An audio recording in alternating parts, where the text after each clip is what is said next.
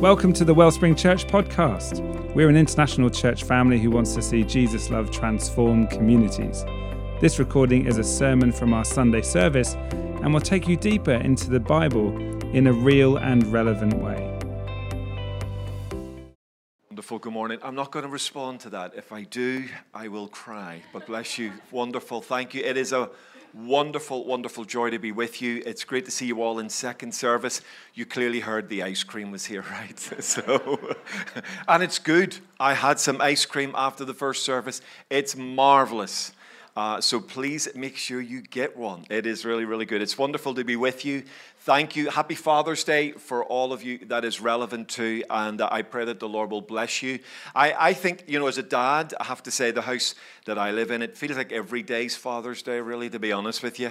So I'm very well looked after, and it's nice to celebrate. But I hope, dads, you're well blessed today in whatever happens. And so it's my joy today to share the Word of God for a few moments. Now, I'm not sort of specifically speaking to fathers today, but I want to speak about the love of the Father. I think this is a great opportunity for us to lean into magnificent truths, which many of you in the room will sort of know you've got this, but I think we still need to be reminded of. And if you're a guest with us and you are maybe here for the first time, or you are searching, you're looking, you're probing for some spiritual fulfillment, then these sorts of ideas, I think, are at the heart of all human desire. And they are at the heart of genuine human fulfillment as well. So if you are searching for that, then please, let me encourage you to lean in for a few moments. So I'm going to read a beautiful part of the Bible from 1 John chapter 4. Now, it'll probably come up on the screen, but if you do have a Bible to hand on your iPad or your phone, or even one with pages like mine, then why don't you grab it and follow it with me. And I want to speak this morning on fear's greatest fear. Okay, if fear could have a fear, what would it be? So here we go, 1 John chapter 4, verse 1. Beautiful words, and it says this: Dear friends, let us love one another, for love comes from God. Everyone who loves has been born of God and knows God. Whoever does not love does not know God, because God is love. This is how he showed his love among us. He sent his one and only Son into the world that we might live through him. This is love. Not that we love God, but that he loved us and sent his Son as an atoning sacrifice for our sins. Dear friends, since God so loved us, we also ought to love one another. No one has ever seen God, but if we love one another, God lives in us, and his love is made complete in us. We know that we live in him, and he in us, because he has given us of his Spirit. And we have seen and testified that the Father has sent his Son to be the Savior of the world. If anyone acknowledges that Jesus is the Son of God, God lives in him, and he in God. And so we know and rely on the love God has for us. God is love. Whoever lives in love lives in God, and God in him. In this way, love is made complete among us, so that we will have confidence on the day of judgment, because in this world we are like him. There is no fear in love, but perfect love drives out fear, because fear has to do with punishment.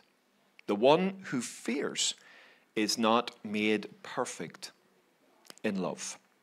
We love because he first loved us. If anyone says, I love God, yet hates his brother, well, he's a liar. For anyone who does not love his brother whom he has seen cannot love God whom he has not seen. And he has given us this command: whoever loves God must also love his brother. Wow. If fear could have a fear, it would be that we discover the love of God. And when it comes to our relationship with the Father, The answer to fear is not courage. The answer to fear is love. Now, this is a deeply important idea for us. There's some situations where when you're afraid, the answer is courage. Be strong, be courageous, keep going, all right? But actually, when John is talking about the power of the love of the Father in our world, he sees the enemy of fear coming into our world, and he says the answer to that fear is not courage. The answer to that fear is not the strength of my personality type. The answer to that fear is not simply trying harder, but the answer to that fear is knowing I am loved. And knowing I am loved by the Father. Let's remind ourselves of John's words. He says this, there is no fear in love. But perfect love drives out fear, because fear has to do with punishment, and the one who fears is not made perfect in love. So when it comes to our relationship with the Father, the love that he has for us, understanding that love, living in that love, receiving that love, is the perfect weapon against fear. In fact, it's the only weapon against fear. And it's the only weapon, let me say this, that fear, forgive me if I'm sort of giving fear a personality, but it's the only weapon that fear truly cannot fight against. Because love is a powerful and dynamic idea. And here's the thing that we need to remember this morning. I know you know this, many of you will know this, but let me remind you of an incredible truth. You are loved by God, full stop. Now, what we as humans add in are the T's and C's. You're loved by God if. You're loved by God when. You're loved by God but. You're loved by God and. But no, that's wrong. That's taking us in the wrong direction. That's where fear wants you to go. Fear wants to drag you to the T's and C's that don't exist. He wants to take you to the if, the but, the and he wants to say to you, yeah, you are loved, but. You are loved if. You are loved when. You are loved. And then there's an addition to that. And that somehow plays to our greatest fears. Because humans are very vulnerable to the idea of what I call a sort of a transactional spirituality. It's a spirituality that says, if I do this, God will do that. All right? Now, religion makes a fortune out of people on this. Seriously. I'm being serious. All religions make a pure fortune out of that fear. The fear that I just need to do a little bit more and God will love me. I just need to pray a little bit more and God will hear me. I just need to work a little bit harder and God will give my children that job they've always wanted. That's the language of fear. That's not the language of love. The language of love says, no, you are loved. Full stop. No T's and C's. No ifs or buts or ands. No extras, because that's where fear wants to take you. And the minute we step beyond the full stop, the minute we step beyond that period moment, then we step into the world of fear. Fear starts to take control of us. And fear says, actually, yes, you are loved, but deep down we all know. I remember the first time I saw my daughter. My daughter's now 30 years of age. She has a daughter of her own. She's our family pastor at church. It's a great joy to sit in the church and be served and serve your daughter. And my daughter's sort of part of the leadership team there. What a blessing that is. You know, you have terrible moments as a dad where you make mistakes and fall flat on your face, and then somehow by the grace of God, God rescues you and helps you. And somehow your kids sort of make it. And so she's serving us as the family pastor. But I remember seeing her for the first time We were in America. Dawn and I were over there, a little bit of holiday, a little bit of ministry. And Dawn took food poisoning. Now, ordinarily you just sort of weather that storm. The complication was Dawn was pregnant. And she was pregnant with our firstborn. And we'd had a wee bit of difficulty with previous pregnancies. There was a little bit of nervousness around that. And so Dawn was rushed into hospital. She was quite poorly. And I thank God I had insurance. In America. Don't go to America without health insurance. Ladies and gentlemen, please let me encourage you. Faith is one thing, stupidity is another. And make sure you have the health insurance locked down. And we're just clicking over. My goodness, the bill was enormous for what happened that day, but the insurance covered it. But we were in there, and so after they treated Dawn and got her stabilized, they called me in and they were doing an ultrasound. And Elena, our oldest daughter, was about 14 or 15 weeks old at this stage. Now, Dawn had told me she was pregnant. And as a man, I went, great. Yeah, that's lovely. You know, like you're excited and a bit fearful. It's all wonderful and yet it's frightening, you know. But somehow I felt, please forgive me if this offends you, especially ladies in the room, I felt a bit detached. All right, I know what being pregnant meant, but somehow I wasn't really like connected to the process yet. I know it was there at the start, but I wasn't really connected to the process. You know what I mean? I'm sort of there, but I'm not there, sort of thing. And so we're sort of just getting on with it. Called into this ultrasound, and there I see this person on the screen, and everything changed. Everything changed. Suddenly I saw a person I had helped to make.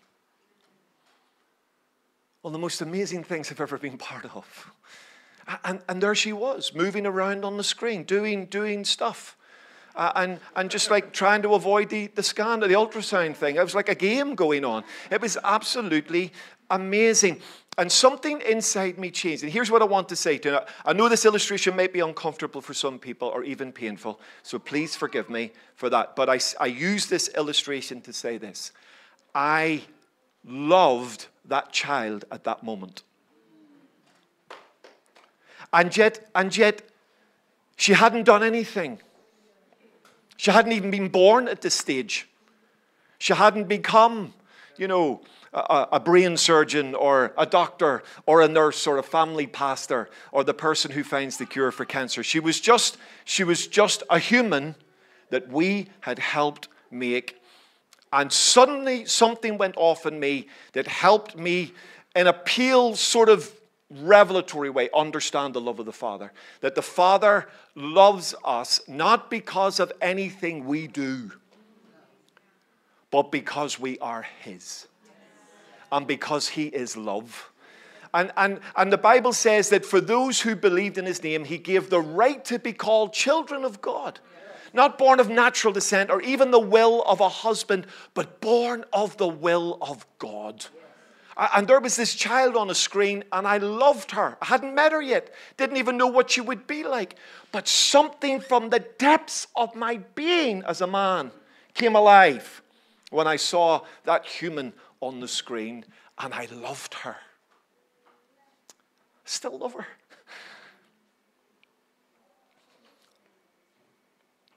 But the love I had for her had nothing to do with what she had done. The love I had for her was to do with the fact she was mine. 7.8 billion people on the planet right now. Only 3 of them, I can say, are mine. Yeah, some of you are really glad about that. I can see that. But you know what I mean? There's only 3 people on this planet can call me Father. Because they're mine. Because I'm theirs. And that's an unbreakable truth. That's what John means by the love of God. You are His, and He is yours. And that, ladies and gentlemen, is an unbreakable truth. In your worst days, you're still His. In your best days, you're no more His. In our worst days, we're still children. And in our best days, we're still children. and he still loves us. And the enemy knows, the devil knows, if I can use that language. If you're a guest, don't be offended or worried about that. But we believe there's a spiritual war over our lives. The enemy of our soul wants to rip that truth away from you and wants you to not understand that you are loved, full stop. He wants you to not understand that you are his. He wants you to not understand that because you're his, he is yours. And that whatever happens, hell or high water, as far as life is concerned, you are his and he is yours. That, ladies and gentlemen, is the game-changing truth. That's the truth that can revolutionize our lives. Absolutely. And at one level, intellectually, it's a sort of a simple idea, but it's got to drop from the brain, and somehow it's got to become a living truth within us. When it becomes a living truth, everything changes. Everything changes. And I've met so many beautiful followers of Jesus who've got that in their brain, but not in their heart. So if I said to them, do you know you're loved? They go, yeah, absolutely. But yet we live with the T's and C's. We live, yeah, I am loved, but. And the devil wants you to live in the but, the and, the if, the maybe. But God wants you to live in the full stop. Because that's where fear loses its power. You with me? Is that okay? Does that make sense to you? So why is love fear's greatest fear? Why does Paul pray that the church at Ephesus will be able to grasp how wide and long and high and deep is the love of Christ, and to know that love that surpasses knowledge? Why is this such an important idea for us? Even though it seems really, really simple, and it feels like the sort of stuff that, we sort of say to kids in Sunday school or in children's church, but this is adult stuff too. This is for all of us. Why is this so powerful? Why is love fear's greatest fear? Number one, love is a peacemaker. This is why it's so powerful. Why fear hates it. Why fear fears love. Why? Because it's a peacemaker. Look at what it says in our verse. There is no fear in love, but perfect love drives out the fear. There's a lovely play in the way John constructs this sentence. The word for fear here could be translated terror. Now, it's a context-sensitive word, so it can mean slightly different things in slightly different contexts. But in this sense, it means terror. It means even the idea that you're so terrified, you're so afraid, that it drives you, it pushes you, it harasses you, it sends you away. To use an analogy many of us will understand, it's like you're being bullied by the fear. I don't know if you've ever experienced the power of a bully, but if you've ever had that in your world, it's a terrifying experience. And suddenly there's a person or a presence or a thing that is pushing you. It is harassing you to the point that you don't want to do certain things. I grew up in Belfast, as you can probably tell from my accent, and I am a certain age that I literally grew up through the whole of the Troubles. So the Troubles in Northern Ireland, if people of a certain age don't know what the Troubles were, you can Google that. There's a whole series of programs on YouTube you can watch. There's a program on iPlayer at the moment, Once Upon a Time in Northern Ireland. A bit strong language, but it's worth a watch if you don't know what I'm talking about. And I grew up in the Troubles, broke out in 1969. And Protestant communities and Catholic communities ended up in war. And our little house in Belfast was right on a peace line. Now, peace line in Belfast was an oxymoron. There was nothing peaceful about this peace line. It was a very violent and controversial peace line. But that's where I grew up, and it was an interesting time, not just because of the sort of the terrorism generally, but also because of what it was doing to people. And there were places you couldn't go. Absolutely. Let me just do that again. There were places you couldn't go.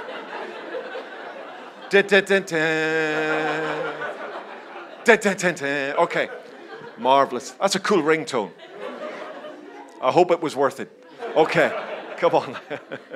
All right. So there were places literally you couldn't go. No-go areas because of the Troubles, because of terror, because of the threat of a bomb or shooting or whatever.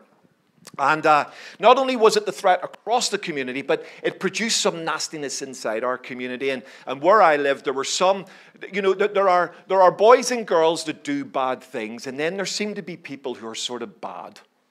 Like they enjoy doing bad things. They're not just naughty, but they cross a line. And there was a young man lived just a stone's throw. Sorry, that's a bad analogy. There's a young man that just lived across the road from our home in Belfast. And he was 5 years older than me, and he was pretty nasty. He was enjoying the troubles. He was from a Protestant background, hated Roman Catholics. In fact, he ended up in jail for killing 2 Roman Catholics, and he just lived across the road from me. But he sort of liked to practice his terror on the younger boys in the community. And one day, he wanted to practice his terror on me. So he grabbed a hold of me, just randomly, we were playing football. He grabbed a hold of me and he started to beat me up. And he really was good at beating people up. And I was getting my pan kicked in by this boy, literally kicked and punched, and I really couldn't defend myself. He was big, he was strong.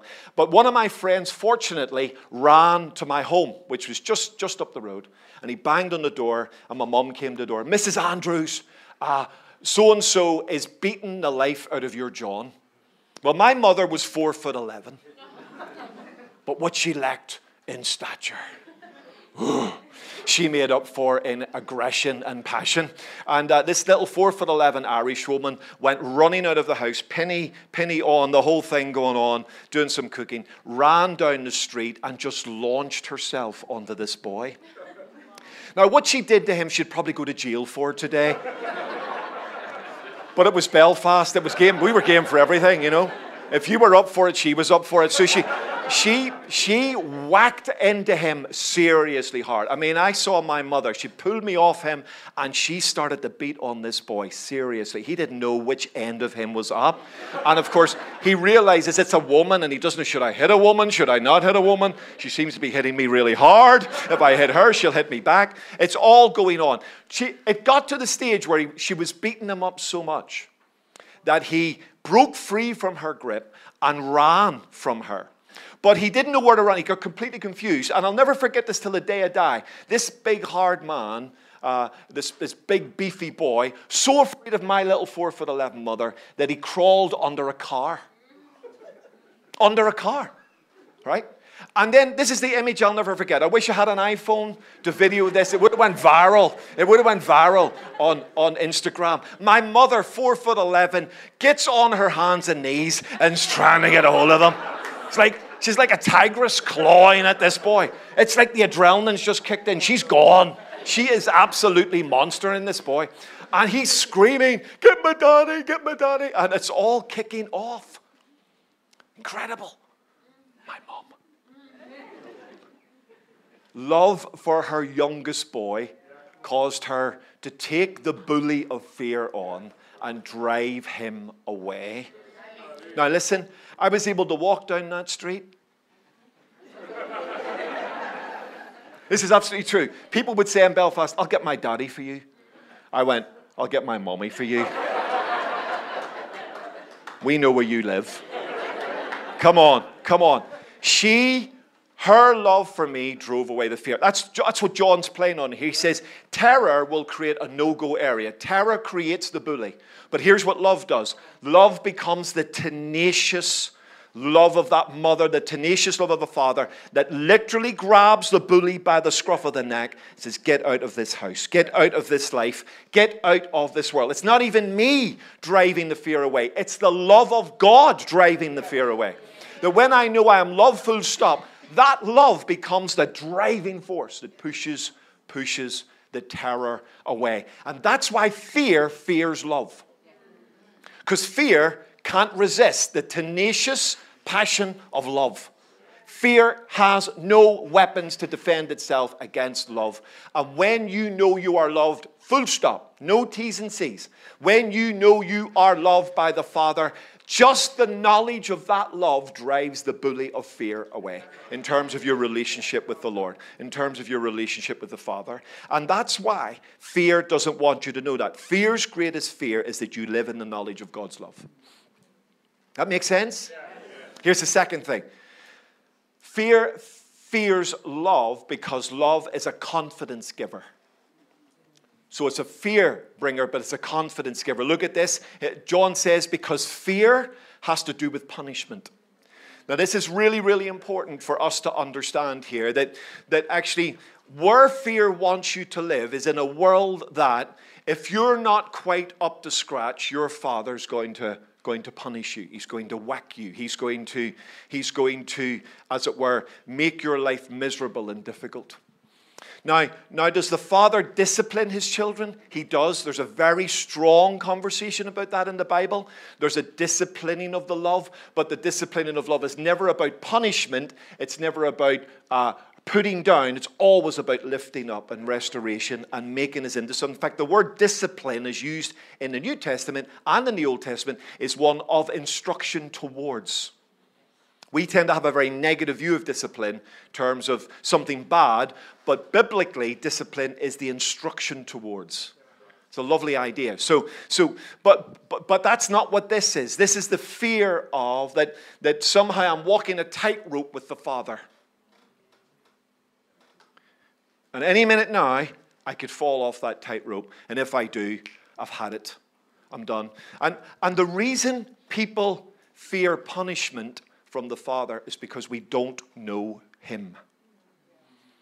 If we know who He is, we know that's not the way He works. Now, this is so important. It is a knowledge of Him and His love helps us receive that love, but also helps that love keep at bay the idea that somehow I'm on a tightrope. And in any minute now, I could slip off that and boom, I'm kicked into touch. Right? That's not love.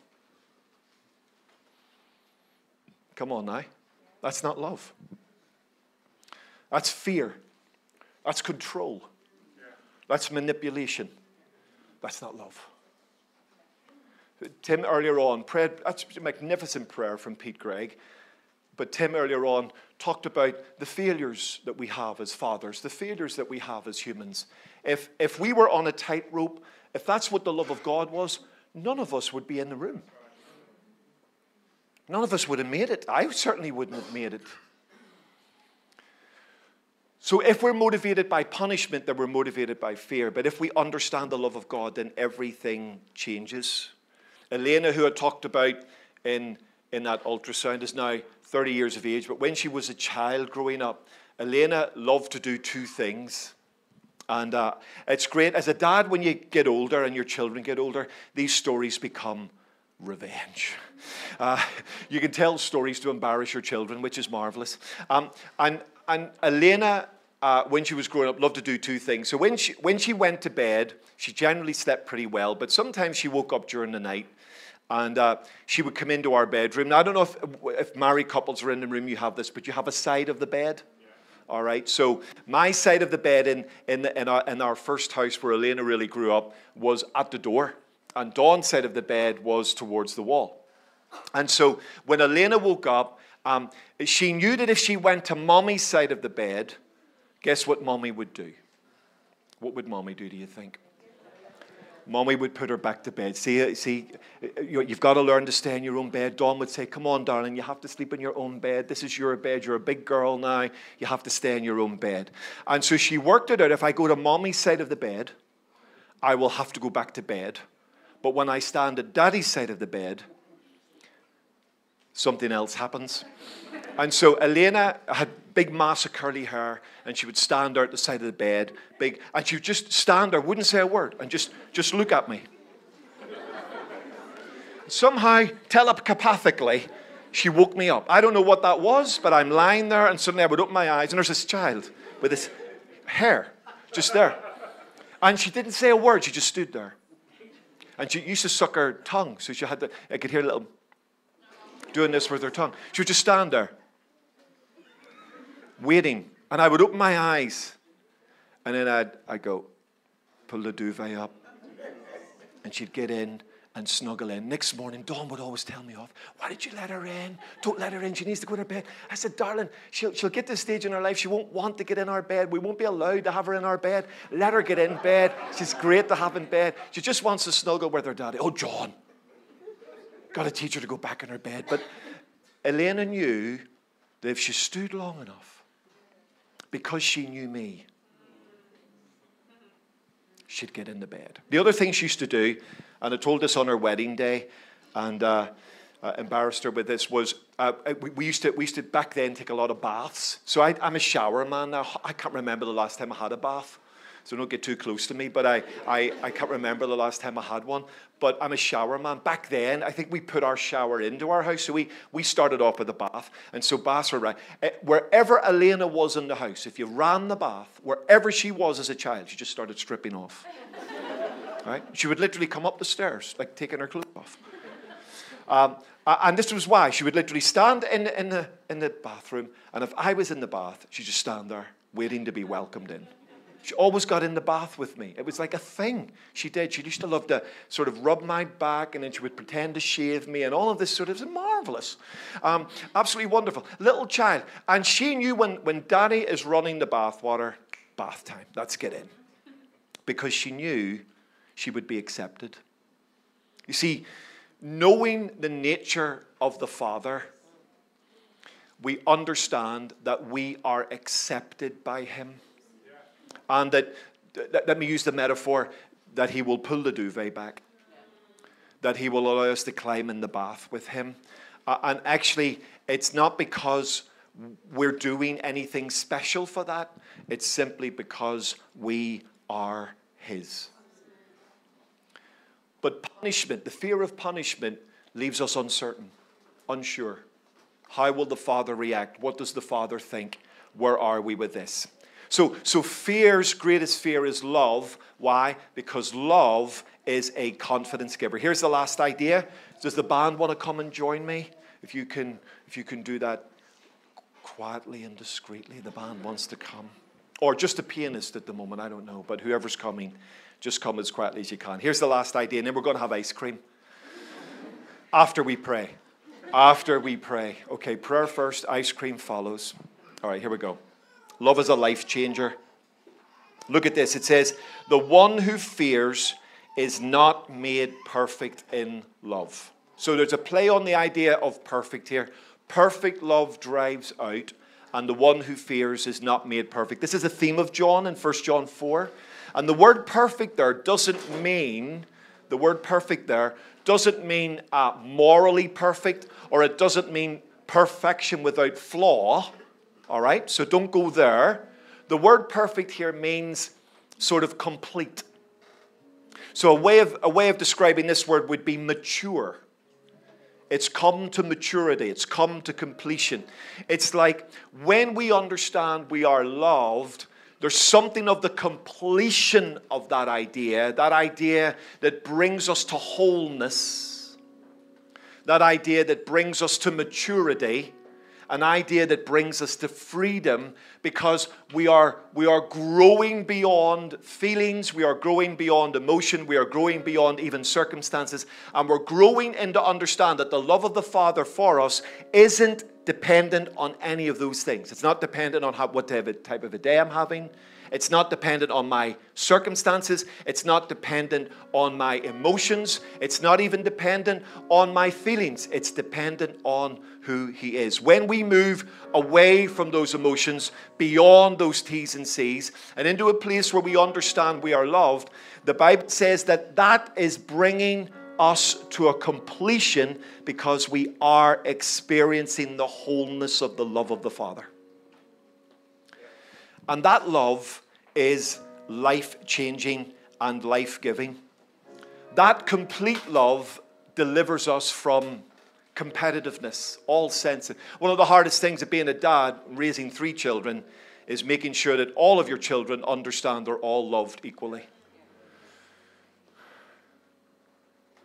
That there's no favorites, but actually they are loved in different ways because of the people they are and because of the relationship you have with them. There's no competitiveness in this complete love. There's no comparison in this complete love. You don't have to be like the person beside you. You can be free to be the person he has made you in Christ. And in this complete love, there is no condemnation. No condemnation for those who are in Christ Jesus. It's an amazing idea. John says earlier on in his letter, how great is the love the Father has lavished on us, that we should be called the children of God, because that is what we are. A few years ago, when I was much, much, much younger, I loved running, and I competed for a club, and I was running in our local park. My mum and dad rarely got to watch me run because they were busy and we traveled all over the country. And running's a bit boring to watch, to be honest, because just standing there and just waiting for people to come back around. It's just a bit boring. And so my dad very rarely came to watch me run, but I was running in our local Woodvale Park, 3.5 laps of the park. It was a boys' race, under 15s. And I was just having a bad race. I wasn't doing very well. I was around about 30th or 35th in the field, because my coach was telling me how badly I was doing in the race. And I should have been doing much better. And I was coming round to the final lap, where all the parents were largely congregating. And as I came to start the final lap, I heard a voice. And it was my daddy. Now, he hadn't told me he was coming. In fact, he hadn't said a word. So I assumed he wasn't there. And I heard my daddy shout, "Come on, son. You can do it." "Come on, son. You can do it." And I heard his voice. And I remember scanning the crowd that was standing there. That sounds like my dad. Where is he? And I couldn't see him, but I heard him. And just knowing he was there was enough. Now, I'd love to tell you I won the race. But I went from sort of mid-30s to top 10 in the final lap. So that wasn't bad. Finished about 7th or 8th, I remember. Something like that. But it was down to hearing the voice of the Father. "Come on, son. You can do it." One of the greatest challenges to dads in the room for your own children is create a world of peace. The Lord does not call you to build a world of perfection. That's impossible. Get over it. But build a world of peace. A world where your children want to be. If you're a dad in the room, you're called to build a world of confidence, where your children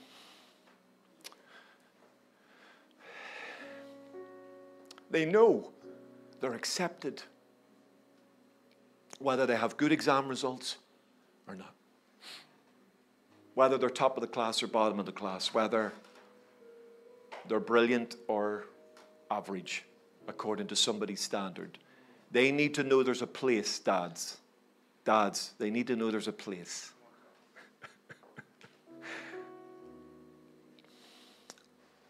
Where they are simply accepted and loved. And dads, you are called to build a place of life. A place where life lives. Where life breathes. Where life grows. We have a granddaughter now, Abigail, and Abigail loves coming to our home. She loves it.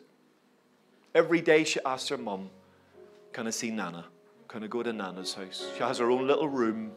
She has her own routine. She spent a whole week with us this week. She loves. And it's not because our house is any better than anybody else's house. I think it's because it's a place of peace. I think it's because we love Abigail. I think it's because there's life there. Dads, that's all you're being asked to do. Not to be super dad. Not to be perfect dad. Just to be a dad that creates those sorts of places in your world. Because that's the world our heavenly dad creates in his love. A place of peace. A place of confidence. A place of life. When that exists, fear leaves the room. Because fear cannot live in the same house as love like that. Why don't you stand with me if you can?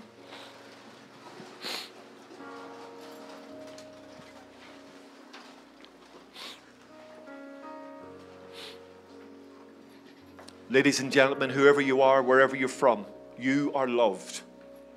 Full stop. No T's and C's. No ifs or buts or ands. You're loved. And fear doesn't want you to know that truth. Fear wants to convince you that you're not loved, full stop. But fear wants to convince you you're loved when and if and but and.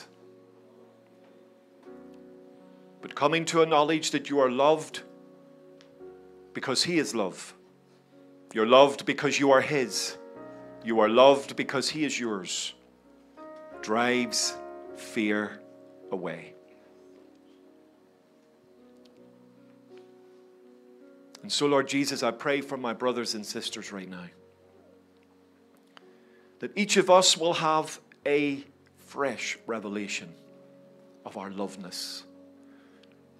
That we are loved with an everlasting love. That your loving kindness reaches to the heavens and your faithfulness to the skies. That our names are tattooed on the palm of your hand.